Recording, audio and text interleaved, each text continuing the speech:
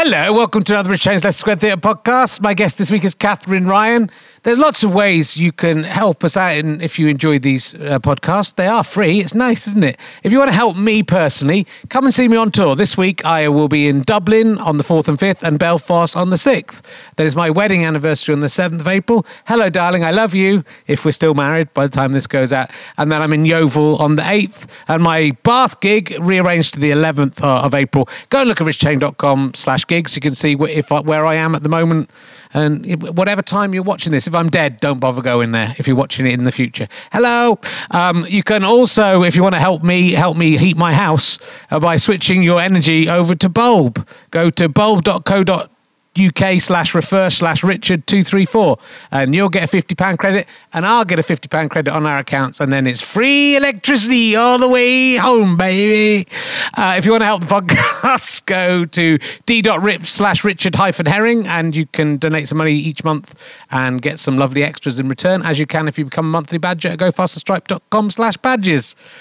I think that's about it. You can do that beer thing, beer52.com/Rehalistapa. I mean, it did better than I thought, I have to say. So anyway, let's sit back and enjoy. That goes to the podcast if you want to help the podcast. But help me. I've got 2 children. Let's sit back and watch Richard Change Leicester Square Theatre podcast. Ladies and gentlemen, welcome to the Leicester Square Theatre.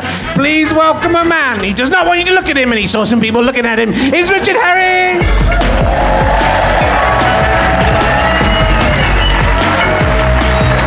Oh man, you genuinely are. You're much better than last week's audience. They were a load of pricks. So welcome to the show. It's Richard Herring's Leicester Square Theatre podcast. I was talking to the 4 men who actually celebrate International Men's Day the other day, and they're a good lot of guys. They call it Rehalistapa, so I don't know if that's going to catch on. Oh God, I've had a difficult week. My boiler's broken down again. I've been talking to the audience about this beforehand. They don't want to hear about it again. And I've been doing loads of stuff today. I was up at 5:30 this morning because I've got children and the boiler that doesn't work. It's not a nice combination. And then I've come back into London to do some interviews, and it is so horrible here. Who lives in London? Cheer. No, you idiots. I was unfortunate because I've been doing stuff all day to travel on the tube at Russia. I had forgotten that, man. It is such a bizarre thing. You just accept it when you live here. You literally your face is pressed against another strange human being's face, and you think I just was so angry in this tube, and then I was leaving the tube and going down the corridor, and people coming towards me, doing a shortcut down the wrong corridor. They know they're coming the wrong way. They think they're doing a shortcut, and there's people coming off the tube. I honestly think those people should be executed on the spot. I genuinely think. I was thinking as this happening. It's so annoying. They've shown no regard for law and order themselves. If you're coming the wrong way down a corridor on the London Underground, anyone coming in the right direction is allowed to do anything they want to you. That's anything. It's Hunger Games. Just steal from you, assault you, whatever. And that's what I thought that would be more popular here in London. I've had a week of. I mean, it's ridiculous living in the country, but I've had this kind of week of slapstick. We had a bird in the house. It came down the chimney. I mean, at least that doesn't happen in London, does it? Because all the birds have died flying over the toxic. So it was flying around the house. I didn't realise how scared I was of birds until there was a bird flying around my son's bedroom. I then managed to open the window and escaped. It wasn't stupid, but that was weird. And then I was up in my office and I noticed that either my cat or that bird had knocked a load of drawing pins onto the floor, right? But I was in a rush and I thought, that's fine, I've noticed it, I'll tidy that up tomorrow. And Then the next day I came upstairs, I had some stuff to do in the office, and I was in a real hurry and I wasn't wearing any shoes. And I sat down at the desk and I felt this sharp pain. I went, and then I moved my foot. And then I found another sharp pain. I looked at my foot and I had 2 drawing pins, one up to the hilt in the heel, and one in there. And so I knelt down to take them off and then knelt on some more. And I wondered, is slapstick funny if no one is there to see it? But apparently... But my feet are so old. I'm such an old man. There's leathery... My feet are essentially dead. They The way you die is upwards. It just kind of works. So the bottom of my feet are dead. It barely hurt, I have to say. It did hurt a little bit, so there's still a little life left in me. That's just slowly, death creeps up you. And it comes here as well. It starts at the bottom and here. Those are the first 2 bits to go. Anyway, good, we're having fun. That's the main thing. Because that's all we got tonight. We're running on air. So we're running on fumes, I mean. Right, let's go. Can't even talk properly. Our guest tonight is probably best known and most impressively known, and I'm going to mainly talk about this from her appearance on Tipping Point, Lucky Stars. Don't think I've had anyone on yet who's actually been on Tipping Point. That's why we're here tonight, to talk about that. It's Katherine Ryan, ladies and gentlemen. Katherine Ryan. Come on in. Come on in.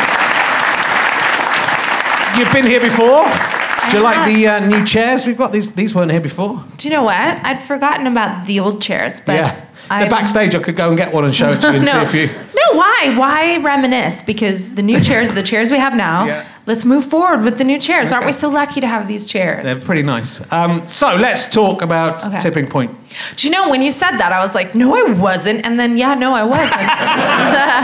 I'd forgotten about that. And that was a very recent game show. It was. I don't know, ITV Daytime. Who's interested? It was a good show. It is a good show. It was really addictive. I love it. Well, I love Ben Shepherd. I've met Ben Shepherd a couple of times. Mm-hmm. He's very good. He's a nice guy. No scandals thus far. No. And that's a big deal right now. It's because he loves just coins coming down shelves. So he's not interested in anything else other than that. What was your tactic at playing Tipping Point? I was on with a very clever former MP called John. Okay, yeah. And I know they're all called John, but I can only think of John Smith, and I don't think it was him, unless it's... that might answer the question, have you ever seen a ghost? I might take that one off. No. John. This guy was cool. I'd met him before, I feel, on Would I Lie to You? And I think he's John Prescott. Maybe. Okay. Was he a sort of bluff northern fellow? No, he was bigger and he'd done some espionage, I think. Okay.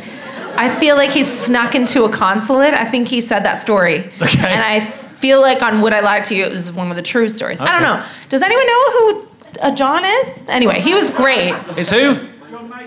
John Major. No. He snuck into a consulate. No. If you can... Yeah.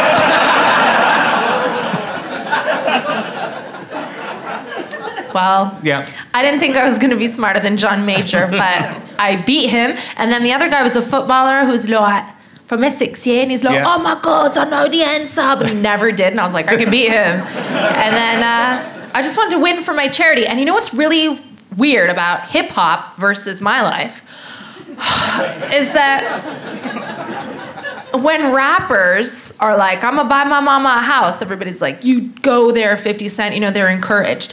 But I lost a bunch of money on another game show for a charity. And then I said, way back then, I feel really badly for risking this money and losing it, and I care a lot about the charity. So in my lifetime, I will try really hard to repay the money to the charity. And on Twitter, everybody was like, oh, you can go and fuck yourself. You think you're gonna have that much money in your lifetime, you greedy bitch. And I was like, I want to help. And so thanks to Tipping Point and some other, charitable endeavors, I have paid that charity back. Hooray, you showed So I was happy, You showed those people on Twitter. So in your fucking face, Twitter. I'm gonna buy my mama a house. How good were you at describing what you imagined the coins were going to do on each? Because that is my favourite bit of Tipping Point, is just him going, what do you think is going to happen? And go, let's wait and see. Well, it's literally 5 seconds. Should we just wait and see? I mean, I don't know. It's random. That's sort of the point. Do you know it's such a good show? Yeah, it is. It's gripping. They should call it Gripping Point. But I feel like Ben Shepherd, because that's his all day, every day, 24/7 gig. Well, it isn't. He has many others. But with that, he really knows. And I feel like he's messing with me. He was like, oh, yeah? What do you think that's going to do? I'm like, you already know, don't you? But I don't. I can only guess. But he's like a whisperer of Tipping Point. He knows. Was it revealed that there are people doing it? man with a broom. It's just people pushing him. Everyone. I mean, the ones in the arcades don't have people pushing them, do they? It's like a TV show. How do you have this intel? What do you know that I don't? Your mate's mate is the accountant. I mean, I didn't ask you because I thought you had insight. It was revealed in the newspapers, I believe, unless it was you that told me. Oh, did you?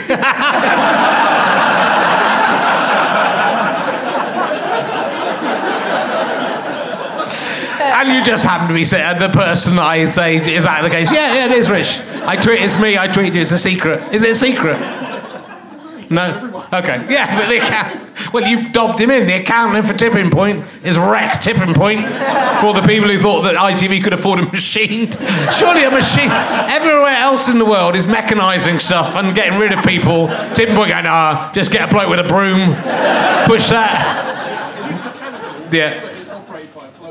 Okay, there's a bloke in it. Is it like Windy Miller inside the... I mean, God, that's a reference. I'm surprised anyone got that. So don't worry. Don't worry about that one, Katherine. I don't think you'll know. Do you know Windy Miller? He was one of my childhood heroes. I loved Windy Miller. Did you have Windy Miller in Canada? Is that a person's name? He's not exactly a person. He's a small figurine, a figure. I used to enjoy figurines. Yeah, well, he's a puppet. Okay. No, we didn't have him, but I like the sound of him. It was Trumpton and Chigley in Camberwick Green. Did they not make it across? His name was Windy and he lived in Trumpton. Oh, yeah. They may have been having some fun with us. You liked him. Right, it was Brian Cant. Was it Brian Cant narrated that? He sadly passed on now. It's all they all go eventually. From the feet up. That's how it works. That is it. So, let's talk about you. It's been 3.5 years. When last time you were on, I didn't have any external human children. No, I know. I had one internal one last time you were on. That's how long it is. You have millions of internal children. I do. I wouldn't say millions, not anymore. One or two. I think, guys, I'm not au fait. Yeah. On like the entire life cycle of sperm. Yeah. I'm not interested in sperm or their journey, but I think you have them forever and ever and ever, and like a 90-year-old man can have babies. I think the party becomes less well attended. I think and certainly, I mean, I am very interested in sperm. Okay. And my own sperm, and I would say the consistency of it is not as gelatinous as it once was. Comes out just like a noodle. All right. Sometimes more like a sort of dusty spray. But if you're on a good day, like a very small. Okay. Okay. So for men then, you know how men care about being bald or not, whereas women don't care if men are bald or not. Okay. Do men care about like load size in the same way that we don't care? I think probably they do. Does it directly affect your ego? I think probably, again, as with the influx of pornography, that men become concerned about the size of their penises compared to the pornographer men. Yep. And sometimes women. And also those guys can really shoot some stuff out. I mean, I think there's someone with a little pastry-ish thing in there, shooting it in there, I think, sometimes, because that's just it's unnatural. Has he got any friends who work in that? Is the account of that? Yeah, it's not real sperm. It's a flowery paste they make. The accountant knows. He always knows. What were we saying? How did we get onto this? Anyway, no, yeah, I didn't know. It's a while since you've been on, and so in the time since you've been on, I've produced 2 children. You've done your career's done quite well. I'm not saying as a direct result of being on. I've been inspired by your virility. Yes. Yeah. So yeah, you're doing a lot of you're almost ubiquitous. Uh-oh. Yeah, but that's a good thing. I mean, it's good to get some women on panel shows. It'd be nice if they weren't all you. That's but it helps. It's a start.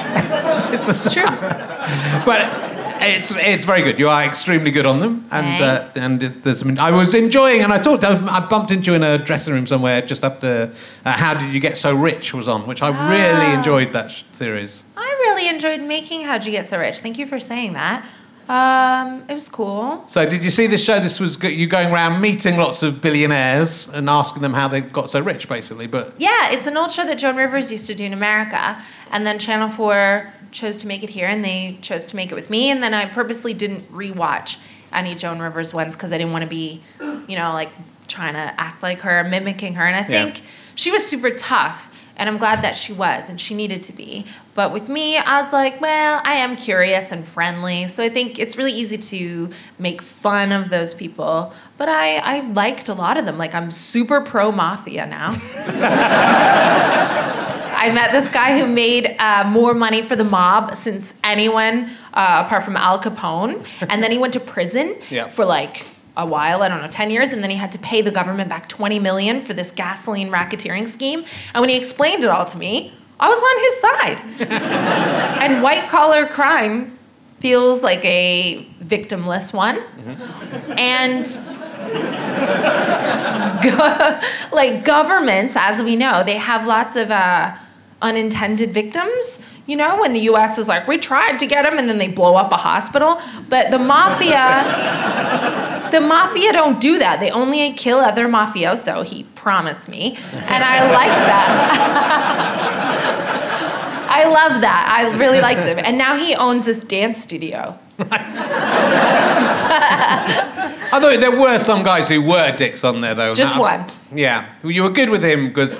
you know. But you're good because you weren't rude to it. You weren't rude to him, but you undercut him, I think, in a really clever way. I like the way they wanted to impress you as well. That was what was nice, and you sort of reeled them in and let them take the piss out of themselves, really. I think, whilst still being subtly. Is that right? I mean, is that fair? Yeah. In some cases, I really didn't like one, and then I was just like, well, let's just let him. Hang himself on this show. And then he did that. And then all the others, I really loved them. I really get along with most people, I think. And I can disagree with people and still, like, one of my best friends is a Tory. So, like, whatever. We're all different. I know. But it's like, he's a really good dad, so. Yeah. Good. Well, you talk about Joan Rivers, and you are compared to Joan Rivers a lot. I mean, partly I think just because there's a vaguely similar accent, even though it's not. And I do love the glamour. Yes. I love the glamour. You've got a vaguely similar style in that she. I mean, I think, I think maybe the similarity for me is that off stage she was a very supportive and kind person to other acts, wasn't she? I think is the. I've heard that. Yeah. I've never met her. I had tickets to her Royal Albert Hall show, and then she died. Yeah. And then a lot of other people have met her, and I really wish that I had, but I heard she was so nice. Yeah. No, I think I've heard that, and that's what I hear about you. Well, people who are happy are really nice. It's really easy to be nice when you have everything you want. Sure. Do you know what I mean? Like, I'm really happy. I'm really grateful and happy. Like, every single day, I'm like, oh, it's all still here. Like, I'm really, I don't know what, like, I feel lucky to be alive, if that makes sense. Just every day, I'm like, oh, and like, I'm a kid in a theme park. I don't know. I'm just really grateful and lucky and happy. And I think I'm garbage. So then all the things that happened in my life that are fun, and my daughter's healthy and happy, and I have these tiny dogs that shiver and piss from their eyes. It's like, I never wanted anything more than that. So why would I be a dick? But plenty of people are, and plenty of people kind of raise the drawbridge, and and I don't think they're very happy, though. No. If you're happy, then you're nice. Do you think you work with Jimmy Carr? Uh-huh. Do you think he's happy? Yeah. Yeah. You don't like him? I do. I really love him, actually. But he works so hard. I was thinking about him the other day, and I just think, like, he works every day and makes a lot of money and doesn't pay any tax on any of it. He does. He paid all of that back, and he doesn't do a song and dance about that, but he did. I'm joking. But he's got a lot. He's got more money than anyone could ever spend. I think he could spend it. I just sort of, I wonder why he works as... I mean, he loves the job and he loves the comedy. Yeah, because we're so lucky because this is his job. So, of course, he does it as often as he can. I love him. I think he's an incredible man. He's always so nice to me. I love his partner. I love their dogs. I really judge people based on their dogs. I think he's, smart and generous, and I love how hard he works. And anytime I think... well, I really just want to, sit at home and eat cheese. Then I'm like, nope, you can't do that. We're so lucky. And I think it's like a foundation of gratitude. And then he works a lot because he loves it. Yeah. And people come to see him. And that's such a privilege that people come to see you on purpose. So he does that. And then he parties. Yeah. As long as he's enjoying it, that's all I'm saying. I hope he's finding some time to spend some of the money. Do you hope that? I do hope so. I generally do. I generally do like him. I know him and I'm friends with him, and I don't get invited to his posh parties. I'm not that good a friend. What? No. I mean, why wouldn't he be happy? Are you happy? I am happy. Yeah. With the little that I have. You have a lot. You're so talented, and you have this beautiful family, and you're married to one of the best women that there is. That is true, but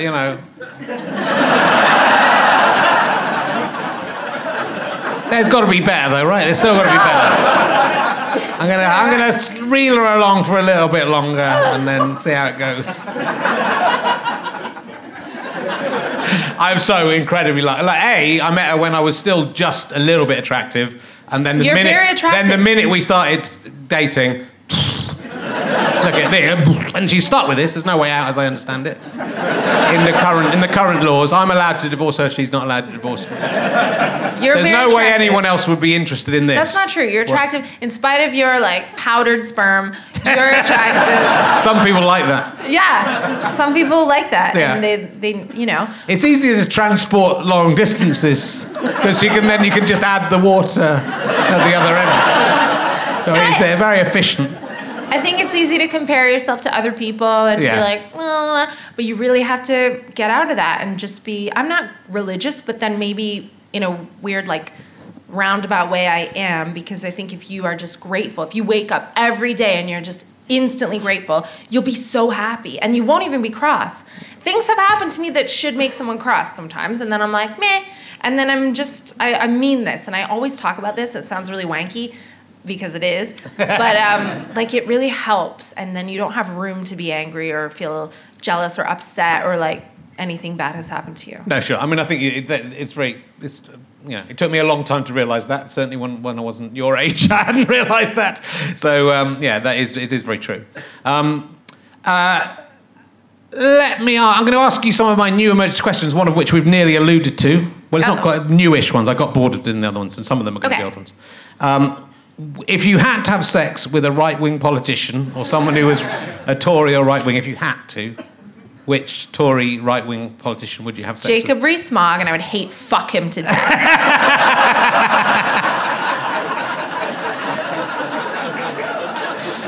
Good. And I'd abort his baby as well.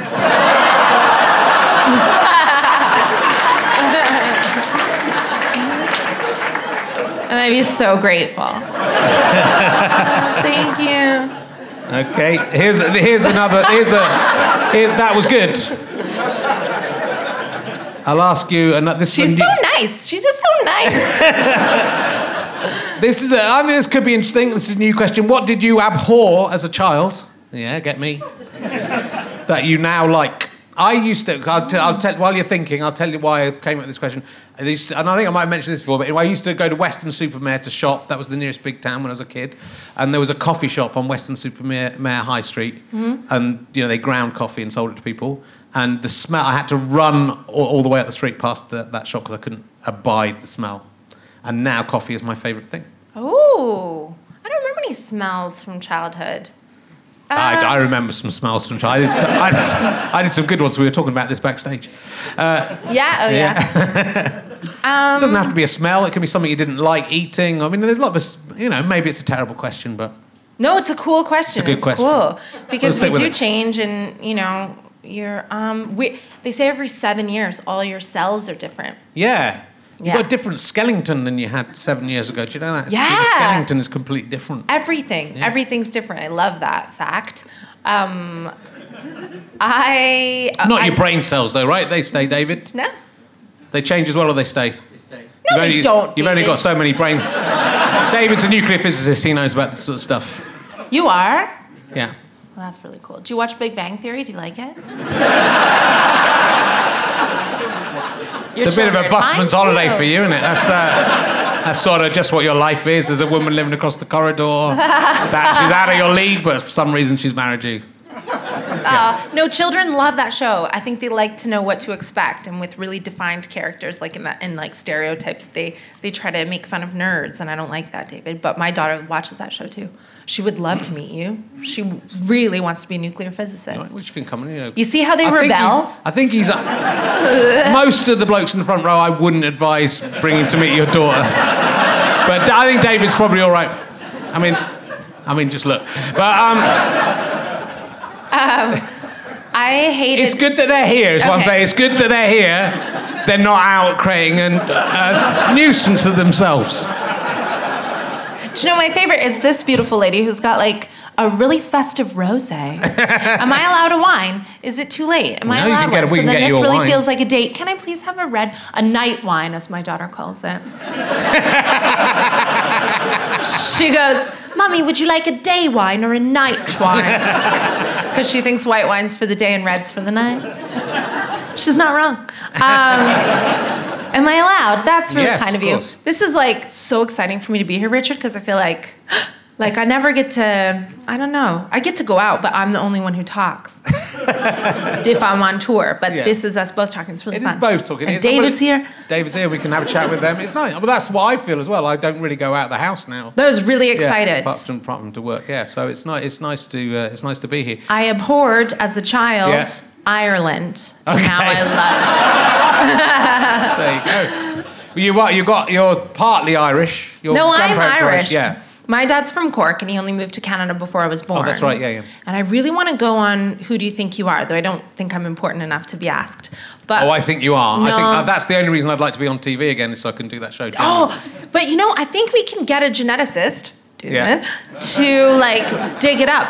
Because my dad's super Irish, too Irish. Not that it's bad to be Irish, but it's bad to be very concentrated. Do you know what I mean? I love Ireland. So I love Ireland, but I think it's really beautiful how... Thanks! Hey. And I know you asked me before, and I was like, no, thank you, but I was trying to be good, and then I just... Big round of applause for that guy. He's Thank the you. wine. He's the night wine. Yeah, He's the night wine manager. I think it's really beautiful that if you do those genetic tests, like 23andMe, for example, who sponsor this podcast. No, they don't. Or myheritage.com. Then your ancestry through thousands of years moved across the earth. And that's what really puts racists in their place. I like it. I agree. Yeah, because I did. One of my Christmas presents, and I haven't properly looked at it. I just opened it when I was last weekend, and I've been so busy. So I've done this. Yeah. You take your cheek. Send it off. The first statistic is back 10 generations. I'm 97.8% British and Irish, which I just can't believe. So I've got all North of England, Wales, not even Wales, where I've got some Welsh family, but they're obviously not, they must have moved in there. Ireland, which is where my mother's family are from. Yeah. And then 2.3% from northern Italy. So me too. So me exactly that. Really? Yeah. And then that's apparently bad news. Right.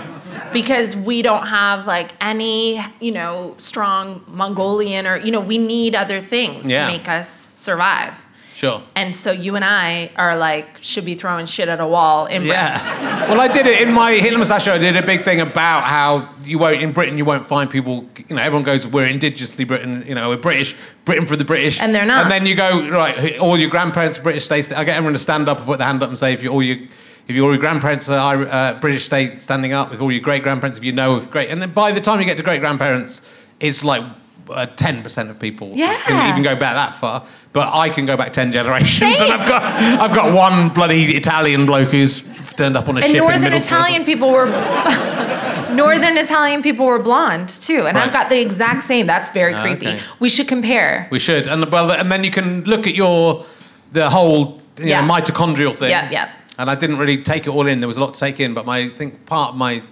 dad's one was from the Middle East, and my mum's one was a bit more varied than that. See, mine's not even that interesting. No. But then my mum... They must have come from somewhere before they came from Britain. No, well, we all came from this one woman in Africa, right?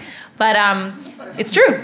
But my dad's Irish, like Cork, Tipperary, we knew that. And when we visited when we were little, they had this, like, fear. We weren't allowed outside, basically. They were like, no, it's dangerous. And Cork, when my dad was growing up without shoes, was really dangerous, but now it's not. And Gotta watch out for drawing pins. Yeah. And so now we go back and I love Ireland. Yeah. And I wasn't really allowed to like explore when I was a kid. Sure. But then my mom, just out of the woodwork, was like, oh, my family is English. I was like, what, they are? She goes, yeah, your grandmother's surname was Claridge and you're very, very English. I was like, why the fuck are you telling me this now? Like, I've lived here for 10 years. And she's like, oh, yeah, they're really English. So I want to know now. Yeah. Well, you can definitely get on that show. No. After they see you on this, they'll put you on. Okay. Please put me on. They don't. I don't want. They're not. I've just done it myself. Let's both go on because we're probably brothers. Yeah. It could be. Just I have to do it myself. I've done Who Do I Think I Am? That's what I've done. That's my joke. Come on. Good question, wasn't it? Good question. What did you abhor as a child? It's the abhor that makes it a good question. What is the strangest place that a cat has licked you? It's deliberately ambiguous. You can take that. I enjoy a cat lick. Do you? It's very rough. It is. You know, it's not wet lick. That's it's true. like a real, nice brushing. Yeah. Nowhere weird. No. My cat. I have a cat. Yeah. You have a cat? I've got a cat. Just like, I'm allergic to cats, but I got one because my daughter, like, if you know an 8-year-old girl or you own an 8-year-old girl, just get them a kitten because, like, that's all they want is just like, oh my God, Emma. And I just thought, I like to do a lot of hero moves. Yeah. So my daughter has a pony as well. I'm out of hero moves. But our cat is a really good cat. He's called Sarah Pascoe. Yeah, famously, he's been in Marie Claire magazine. And my daughter was just like, I know, I'll name him, Mommy. I love him so much. I'll call him Sarah Pascoe because that's her favorite person in the whole world. I thought that was really lovely. And it's a good cat. He thinks he's a dog and he's like chill and walks with us when we walk all the dogs and he's cool. I don't think my cat has ever licked me. What? I don't think he's very standoffish, Smithers. Some Smithers. cats are. I had one called Lino, but then she sadly passed on to the other side. They were brother and sister, and Lino was getting a little bit affectionate, and then I killed her. No, then she died. Smithers learned from that and keeps away from me. It's like a James Bond movie. Well, Smithers is a really James Bond. He's a big, white, really fluffy Persian cat, but he's deaf, and that's why he doesn't lick me. Maybe if you smear some... I was thinking this today. How come cats, like domestic cats, all their food is sort of tuna or salmon? It's like fish-based. Yeah. But tigers eat like antelope. Yeah. So when did they get aquatic? That's a good question. They really don't like water, so... Right? That's true. That's you add that to the next time. I'm going to ask that. David? If you want to get a cat to lick you, my cat Oscar, who I had when I was a child, loved Marmite. So if you put Marmite on anything, it would lick it. Half cats would lick it. Okay. I just put it on my finger. I'm not weird. We'll go one more emergency question. Then there's a lot of things that have happened since 2014 I want to ask you about. Have you ever improvised a condom? This is why your podcast is so compelling and gets so many viewers. Because no one's asked me this before. And I am controversially not a user of any birth control or condoms. Wow. And I've only had one child. But I think, like, I'm a serial monogamist, and I've gotten into fights about this before. And it's not, I understand that we're taught from when we're small that you should use a condom, you should be on birth control. I don't like the taking of any hormones. I don't think that's cool with me. And then also I think, like, why are you having sex with someone? Why are you letting them into your house and body? But then you're like, but I don't trust that you don't have chlamydia. Like, I don't like that. It doesn't stack up for me, and I don't have sex with strangers. No. So then sometimes I've had boyfriends that are like... Someone tutted in the audience there. I don't. Well, I've wasted £15.50 coming here.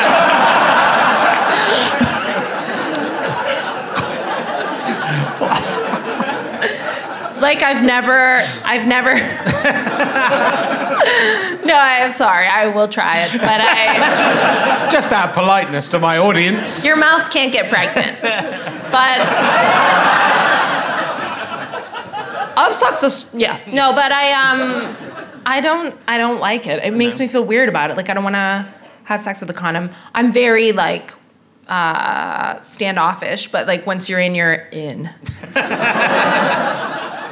Yeah, guys. So good emergency question. But the thing is, I don't know what I'm going to teach my daughter about it because I think you definitely shouldn't be like raw dogging around town. However, yeah, but I mean, however much you think you trust your partner, you did a whole show about this subject, didn't you? No, I didn't. About you did a show. condoms. You did a show. No, about infidelity. You had a partner that was possibly unfaithful. And it's amazing that I'm alive after dating him. Yeah, well, it is.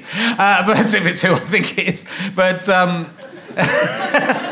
but you know, so you don't know. However much you love someone, they may be cheating on you. They may, they may be dragging something in. No, I totally rolled the dice with him, didn't I?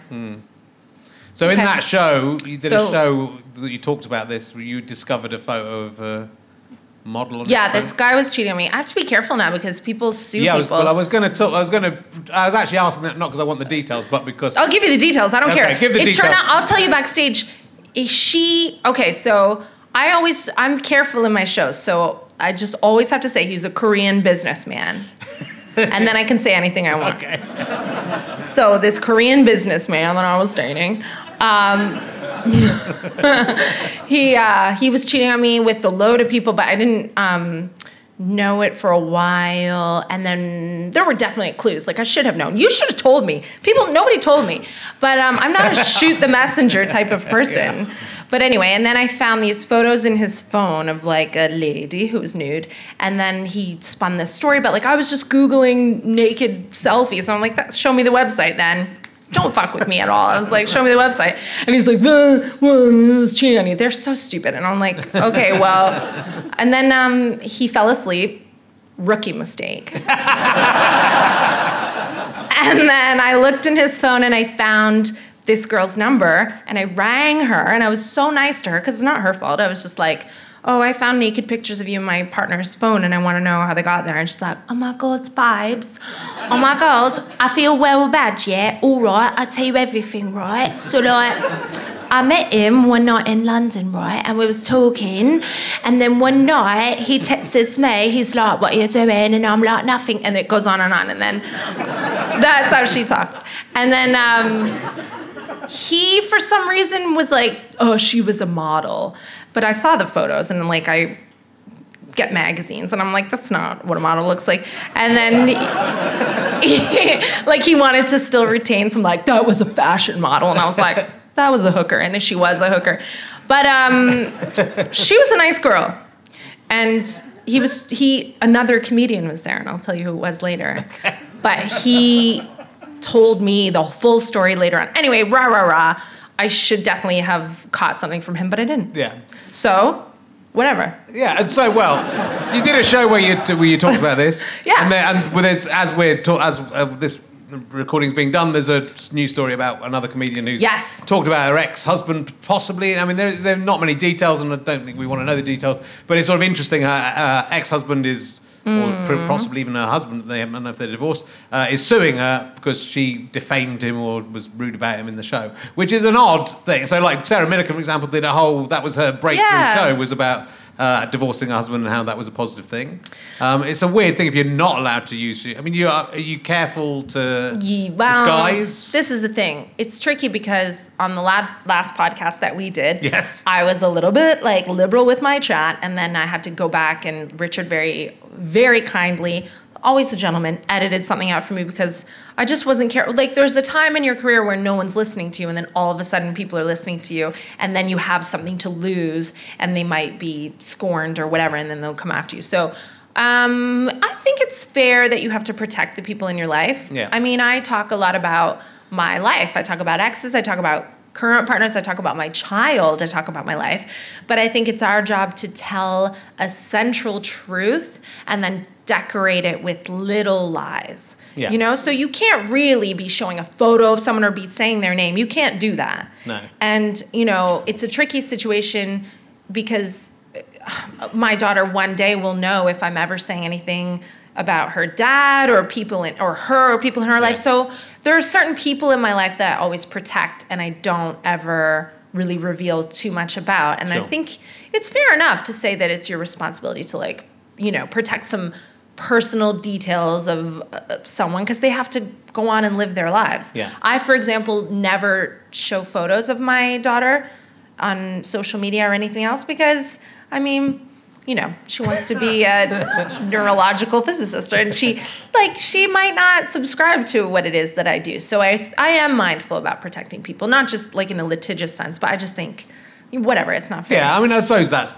the case. You know, like, and I write a lot of stuff about my life and what's going on, and I'm very careful on my blog to never really mention anyone. You know, for a long time I wouldn't even put my wife's name in the blog. Yeah. And then when I was writing newspaper articles, I wasn't putting a name in it. And then when I announced we're getting married, someone, you know, then suddenly people are interested because you're not mentioning stuff. So they're going, oh, why is he not mentioning that? You know, why is he not mentioning the name of his wife in the paper? You're going, well, because it doesn't make any difference. You don't know who she is. So giving a name doesn't give you any information. But then he named her anyway. So it's so if you create that.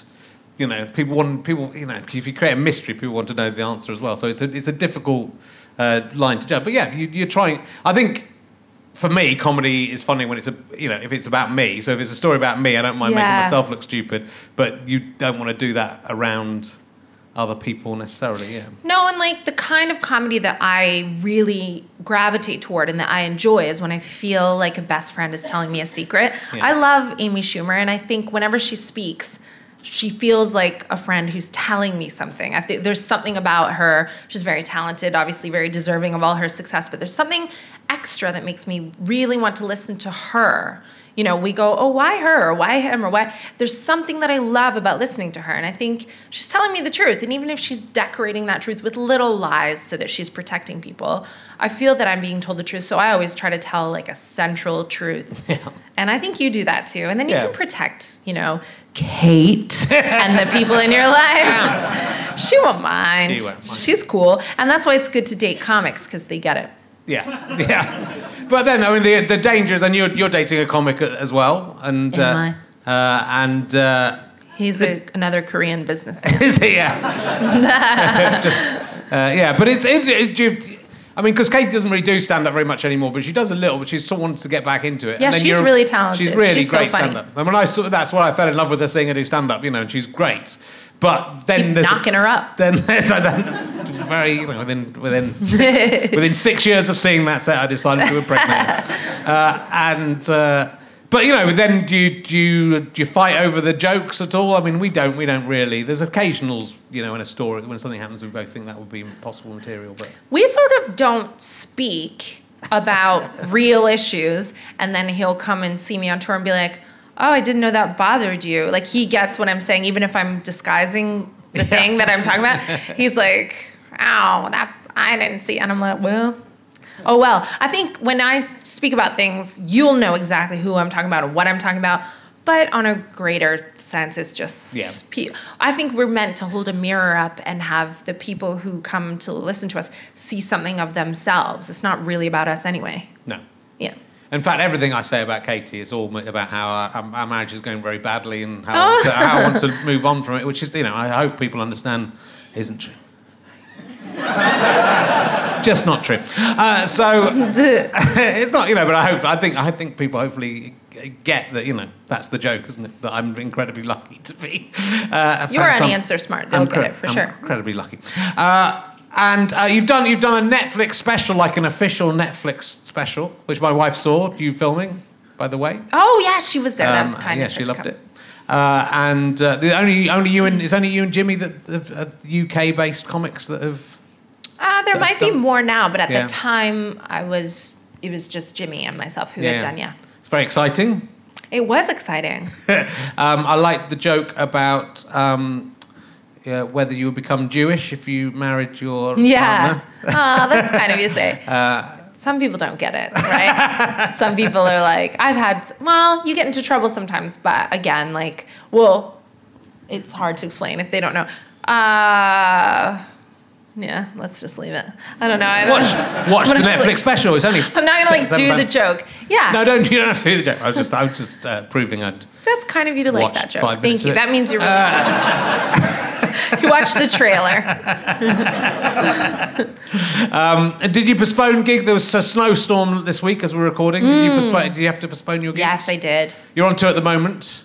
Mm-hmm. I was meant to be in South your End. latest show, the name of which I know off by heart, Okay. is Glitter Room. Yeah. Just looked at it on there. Thank you. I've never cancelled. I don't think I've ever cancelled a proper gig. I've cancelled Good for you. one when I was ill. I cancelled a preview, but only because Katie convinced me I would, make. I was going to say impregnate the audience, but I would make the audience ill as well because I had the norovirus. Oh. So Katie said you can't do that gig. Yeah. But I was ready to go and do it. But I had to cancel 2 gigs in Bath and Dartmouth. Okay. Where were you? Did you feel bad about cancelling gigs, or were you okay about it? No, I didn't feel badly because it was Southend and Cardiff and Reading, and I wanted to go, but a lot of the people, we're very lucky to have Twitter now, and you can, comedy's a conversation. I like that it's now a 2-sided conversation, and there are people saying, like, my town road is closed, or this train's not running, and they don't want to waste a ticket for a night out that they've booked, and I think you'd be endangering more people than yourself. Like, I'm Canadian, I could have got there on Mooseback. But there are other people who would have been really inconvenienced or would be taking needless risks. So It's just better to reschedule. And we were lucky, we got it rescheduled all for next month. So it's good. soon. Do you find that people, if you do the gig, the people who can't get there complain? And if you don't do the gig, people complain? I saw other comedians saying they were getting a hard time on social media because they'd done the gig. And I'd heard people saying they'd got a hard time for not doing the gig. I didn't get a hard time at all. No, okay. No, it was good. I mean, once again, I think the mute button was specifically designed for women. And I've been muting 10 people a week for the last year, and all of a sudden I just don't get any shit at all ever. You got them all. It's like catching all the Pokemon. I think I got them. And my life, my Twitter's nice. Everybody's nice to me. They're like, good call, Katherine. Really good idea to cancel it. It was fine. Good. I have a feeling, and I may be wrong, and I'm not a female on television, so it's probably. I have a feeling things have got a little bit nicer again on social media. But also, we may have been through the worst of it. Yeah, and I'm not condoning any abuse, certainly. No. And I don't think trolling is a good idea either. But I've always been really peaceful about people who don't like me. They're absolutely entitled not to like me or to disagree with me. And I think that's balance. I really like it when people are like, you fat, ugly whore. I'm like, fun. There are people who think the opposite, so it's cool. So if everybody likes you, then that's weird. And if everybody dislikes you, that's probably really tough. But I think I don't like everything. There are certain things that I know are brilliant, but just aren't for me. Books. Generally books. No, I mean, I love that we all like different things. Yeah, of course. And my mom used to say if we all liked the same thing, we'd all be married to your father. It's interesting. I mean, you have a very right. It's so important. You have a very healthy perspective, which I think a lot of. It's hard to think for us younger comedians, especially, but a lot of comedians just can't take any negative criticism at all. So. No, I really like it. Yeah. Well, I do. I mean, I search it out for really. Even that didn't hurt my feelings at all. That's. But I search for myself on Twitter. No, don't do that again. No, it's fine because you get it's a filter. Otherwise you're filtered, and it's not a vanity thing because you just get horrible things. But like today or this week, I think it was today, I searched for myself and someone said, "Yeah, Richard Herring gave me shit and said I was gave me shit about this." He's tweeting to Richard Osman, and I'd made a joke and Richard Herring really called me a shit and did this and blah blah blah. And then I Googled my Twitter handle with their Twitter handle, and what happened is they'd made some sarcastic comment, and I'd said, I think you've misread the tone of that tweet. Oh. So it was quite a helpful thing. And so then I tweeted her back, and then that freaked her out. I thought you said you'd had a busy day today. I did. I'm on Twitter having a go at trolls who aren't even trolling me. Who are secretly trolling me. But I think, it's a reality thing. I think it's interesting to see. So I think exactly what you're talking about. If you block out all the negative stuff, then you might start to believe everyone loved you. And I just find it quite funny when I've annoyed people, to be honest. Yeah, but I don't mind. There's a specific type of There's some nasty stuff. I just don't. It's not that I block or no platform people. They still have a Twitter account. I haven't blocked them or reported them. Blocking someone is an interaction. They actually really like that. Yeah. But if you mute them, you just don't have to. Like, you can walk through life and just not really pay attention to the things which don't matter. You really can. Yeah. And then you can just be happy all the time. Okay, I'll try that. I'm going to figure it out. I'm going to figure out how to communicate joy, pure joy to people, and then I'm going to give it to them because it's really fun. But, you are very successful, so people would say, is it easier to be happy when everything's going your way? Yeah, no, but I learned to be like this when I had nothing. When I first moved to this country, I was 22, and I was with a partner. It didn't work out, but when it stopped working out, I was genuinely Victorian poor with an infant. Yeah. And I couldn't go back to Canada where everyone who loved me was. And I didn't have any money and I didn't have any freedom and I didn't know how I was going to get out of this relationship and then facilitate a positive family on my own. And it was at my lowest point that I was like, okay, what do I have though? And I was like, she's fine.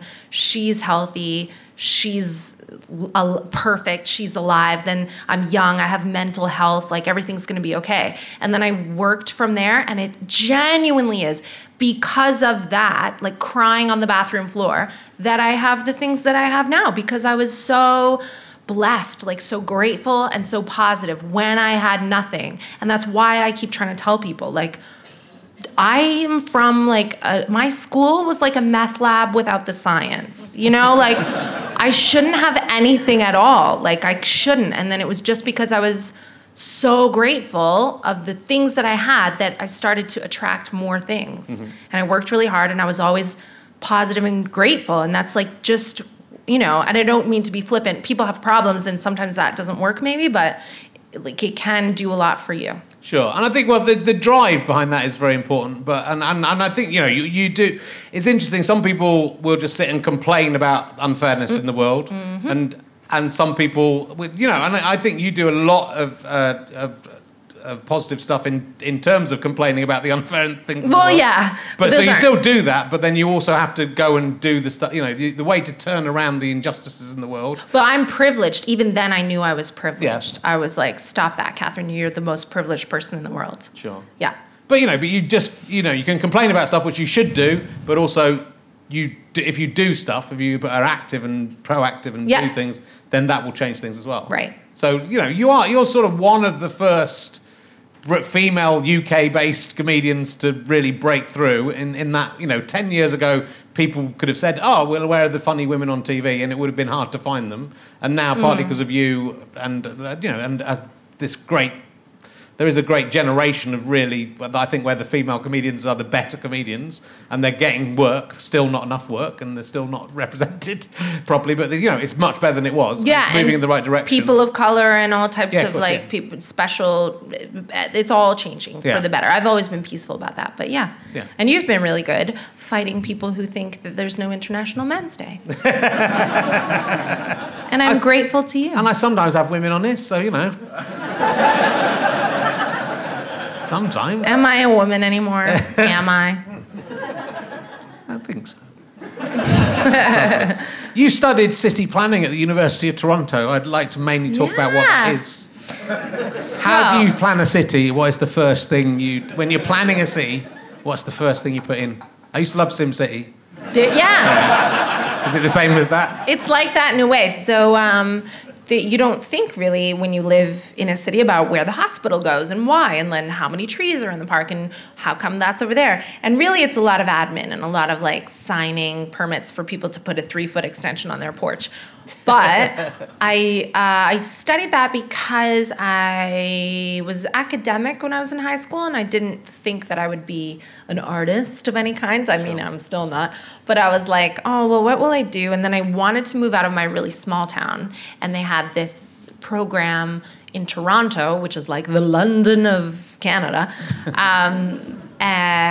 city planning at Ryerson University, this university right downtown. And I was like, well, I want to live in a city, so what can I take there? And I applied to journalism, and I didn't get in. And then I was like, well, I'll take city planning then. And I really liked it. It was cool. You learned about, like, sewage systems and things, and it was a lot of admin. And I knew it would be a super, like, I know, tedious SimCity way. was the hard game. Yeah. So it took a lot. Not like Civilization. That's.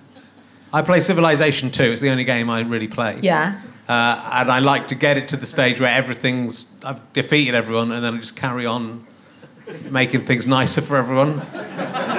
And then that's the bit I enjoy the most after you've got through everything, and then just keep on going into the future. Yeah. Making sure all the cities have everything they can possibly have. You have to keep on irrigating and tilling the land to make it keeps on going off. You would have been a good city planner. And it's just like having a job. It's like what I imagine having. It's sort of like having a job where I'm God. Yeah. But it's what I imagine having a job would be like. I don't think these people are God. I think they really have to deal with a lot of paperwork. Yeah. But I learned a valuable lesson that I never forgot. And then I stopped going to school because I was working at Hooters. And then I was like, well, if I do the lunch shift at Hooters, I earn money. But if I go to school, I don't earn any money. So I'll just work at Hooters all day, and then I'll go to school and write the exams. And I was pretty good at just winging it and getting a good mark on the exams. Yeah. But then attendance counted for something, and then the professor got cross that I never went.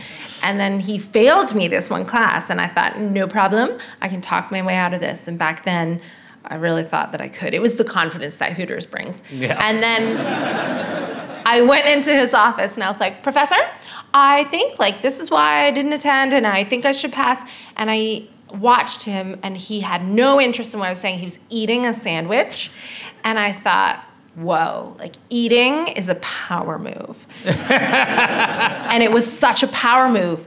And then I saw Obama did it one time. He was eating something. And I really, moving forward in my life, I've thought, oh my gosh, if you're in any negotiation like situation and the other person's eating, then you've lost. Because it's such a power move. And if you need something from someone and they're like, meh, meh, meh, just like eat something. And then they'll go, oh my God, that's the boss. The person eating is the boss. And he failed me. He was like, no, you failed. And I was like, oh, but I work at Hooters. Because I was so used to just getting my way. Yeah. But this man just with his sandwich was not into it. Are you writing a drama or sitcom about Hooters? Is that I read somewhere? No, I was for a while. And then people didn't want to make it. But I'm doing other things. Yeah. So, because you've done a lot of acting, actually. We saw you in. We were catching up on Campus. Oh God! It's on Netflix, I think. Am I right? Campus was great to work on. Yeah. Sarah Pascoe, the human Sarah Pascoe was on there, and I thought Victoria Pyle did an incredible job. But that was the hardest sort of time. That was way back. My daughter was like 8 months old when we filmed that, and I really appreciate them taking a chance on me, but I think I'm a really bad actress, really bad. And I don't think you're bad. No. I think weirdly there was something about that show that didn't quite gel, and other things. It was probably me. No, I don't think it was. Yeah, I mean, I hate to be such a narcissist, but it was all me. No, I don't know. I don't. Some of our friends are actresses and actors, and that's cool because they're comedians as well. Yeah. But overall, like, if you're only an actor, then what is that? It's just like someone who's really good at telling a lie. I don't like it. I don't trust them. I live in this North London neighborhood where a wonderful actress, Anne-Marie Duff. Oh, yes. Such an incredible actress. She's one of my neighbors. And I put like a thing through her door about baby classes when her baby was a baby and we were neighbors. And then she was walking down the road the next day and looked at me and crossed the road and went, oh, I could tell by the look on your face that you put that thing in my door about baby classes. And I was like, ah! And actresses are so good at, a good actor is so good at reading human interactions that they can see from across the street what the look on your face means. And I always felt like, oh my gosh, they're spies.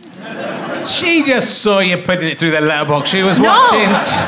No, she's just such a good actress, a really good, and I don't know how to do that, so I don't trust them. But I think, it's interesting because I'm interested in comedian. There's a lot of comedians do comedy for a bit and then they stop doing comedy and do other stuff completely. Right? Oh. They become actors or they become presenters or they do TV stuff.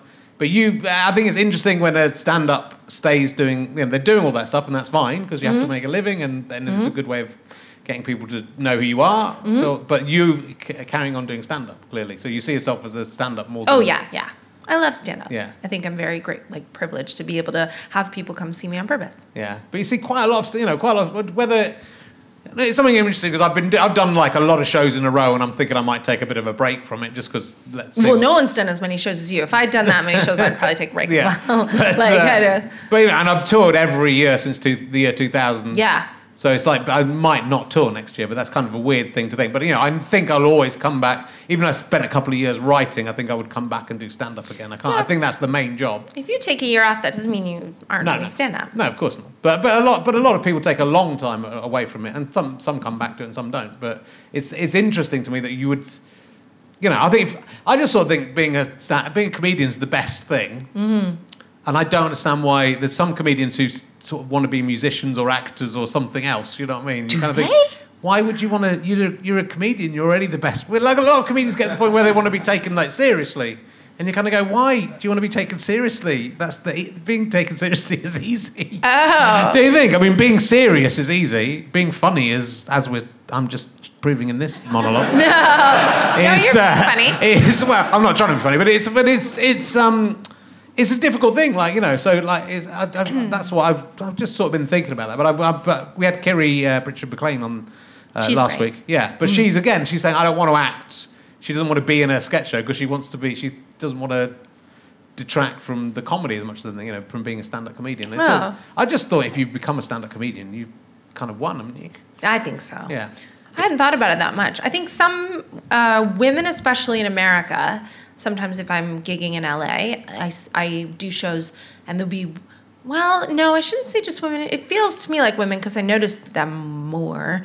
But there are actors who go, oh, I'm a stand-up. And I'm like, you are absolutely not. You have 5 minutes to try to make yourself interesting, but you're not. Yeah. And then if you can do stand-up comedy...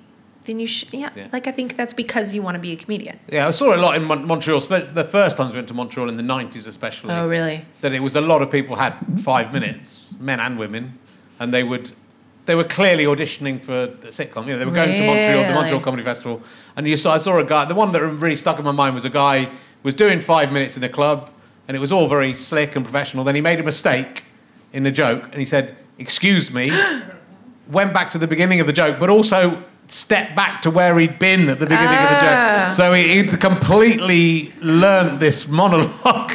And then when he made a mistake, didn't go, ooh, how am I going to get myself out of this? Went, excuse me.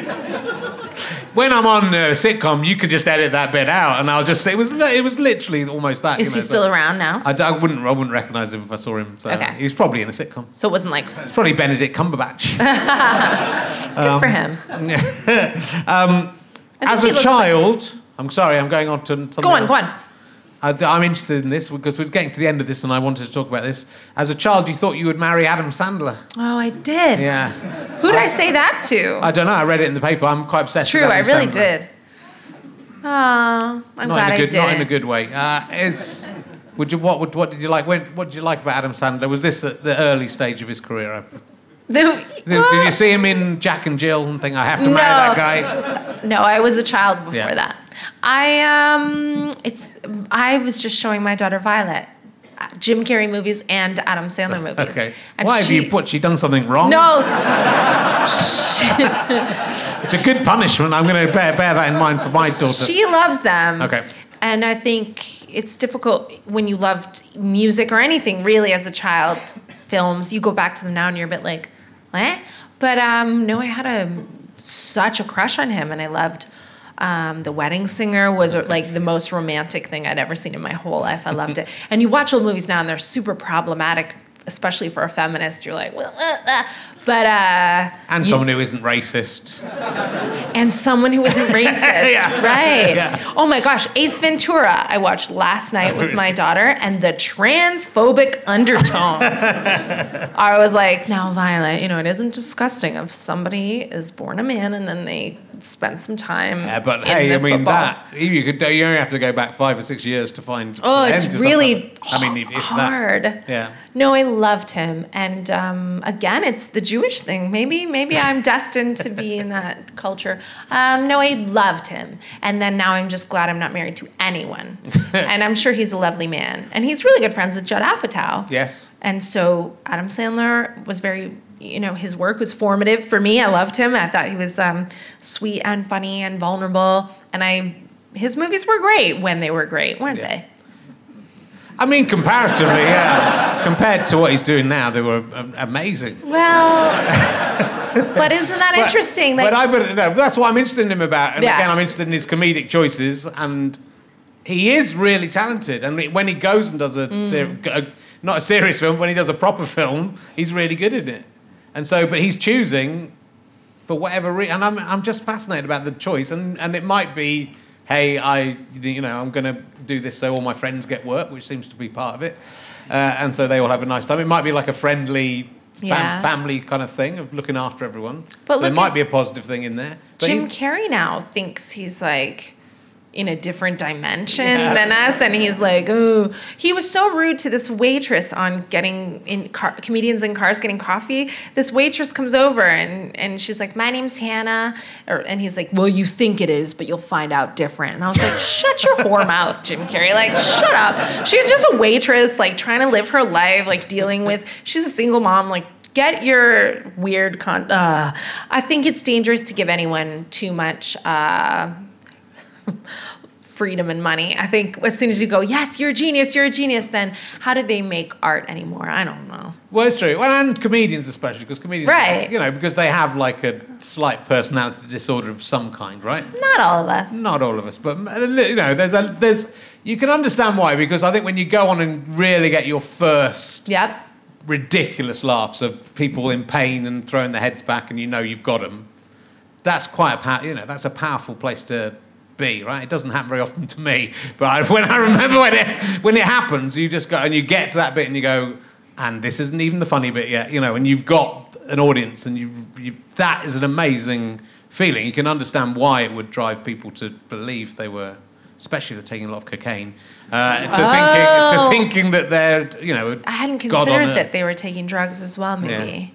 Yeah, I don't know. Or maybe like certain things in your life are important and useful at that time in your life, and then they don't belong in the next part of your life. And like, I think it's okay that Adam Sandler, for example, for me was so important at one part of my life, and then, he has other jobs now. He has kids and a wife, and I don't know. Maybe there are people who still really fancy him the way I did when I was 12. I'm sure there are. Would and you marry him if he asked you to marry you now? I wouldn't marry anyone if they asked me. Why would I marry someone? For what? It's a good question, and now I've done it, I am thinking the same. I don't get it. Just nah until I had to go. Yeah, all right. No, I don't get it. I don't understand. Oh God, she definitely will watch this one because she loves you. Damn. I'd marry Katie, but she's taken. She is. She'll know. I'm very happy to stand aside as long as I'm allowed to live in the same house. Yeah. And I'll just stand in the cupboard. As long as you don't get in the way, that would be fine. That's good. I won't get in the way. All you'll hear is the dust. As long as we have Windex, we'll be fine. Well, that's nice. Oh God, there was so much to talk to you about, and we've got to stop. It's my fault. I keep talking. No, it was amazing. We'll have to get you back in another 3.5 years to see where you are. Then, ladies and gentlemen, the incredible Katherine Ryan. Thank you. You have been listening to Richard Ryan's Leicester Square Theatre podcast with me, Richard Herring, and my guest, Katherine Ryan. The music, you listen to it. Oh, God, they put it on later. It's by Pest. I'd like to thank everyone at the Square Theatre. I'd like to thank everyone at the British Comedy Guide. I'd like to thank everyone at Go Faster Stripe. I'd like to thank the audience who've come to see. You're much better than next week's audience, I can tell you that. And I'm indebted to my producer, Ben Walker. This is a Sky Potato Fuzz, GoFasterStripe.com production for the internet.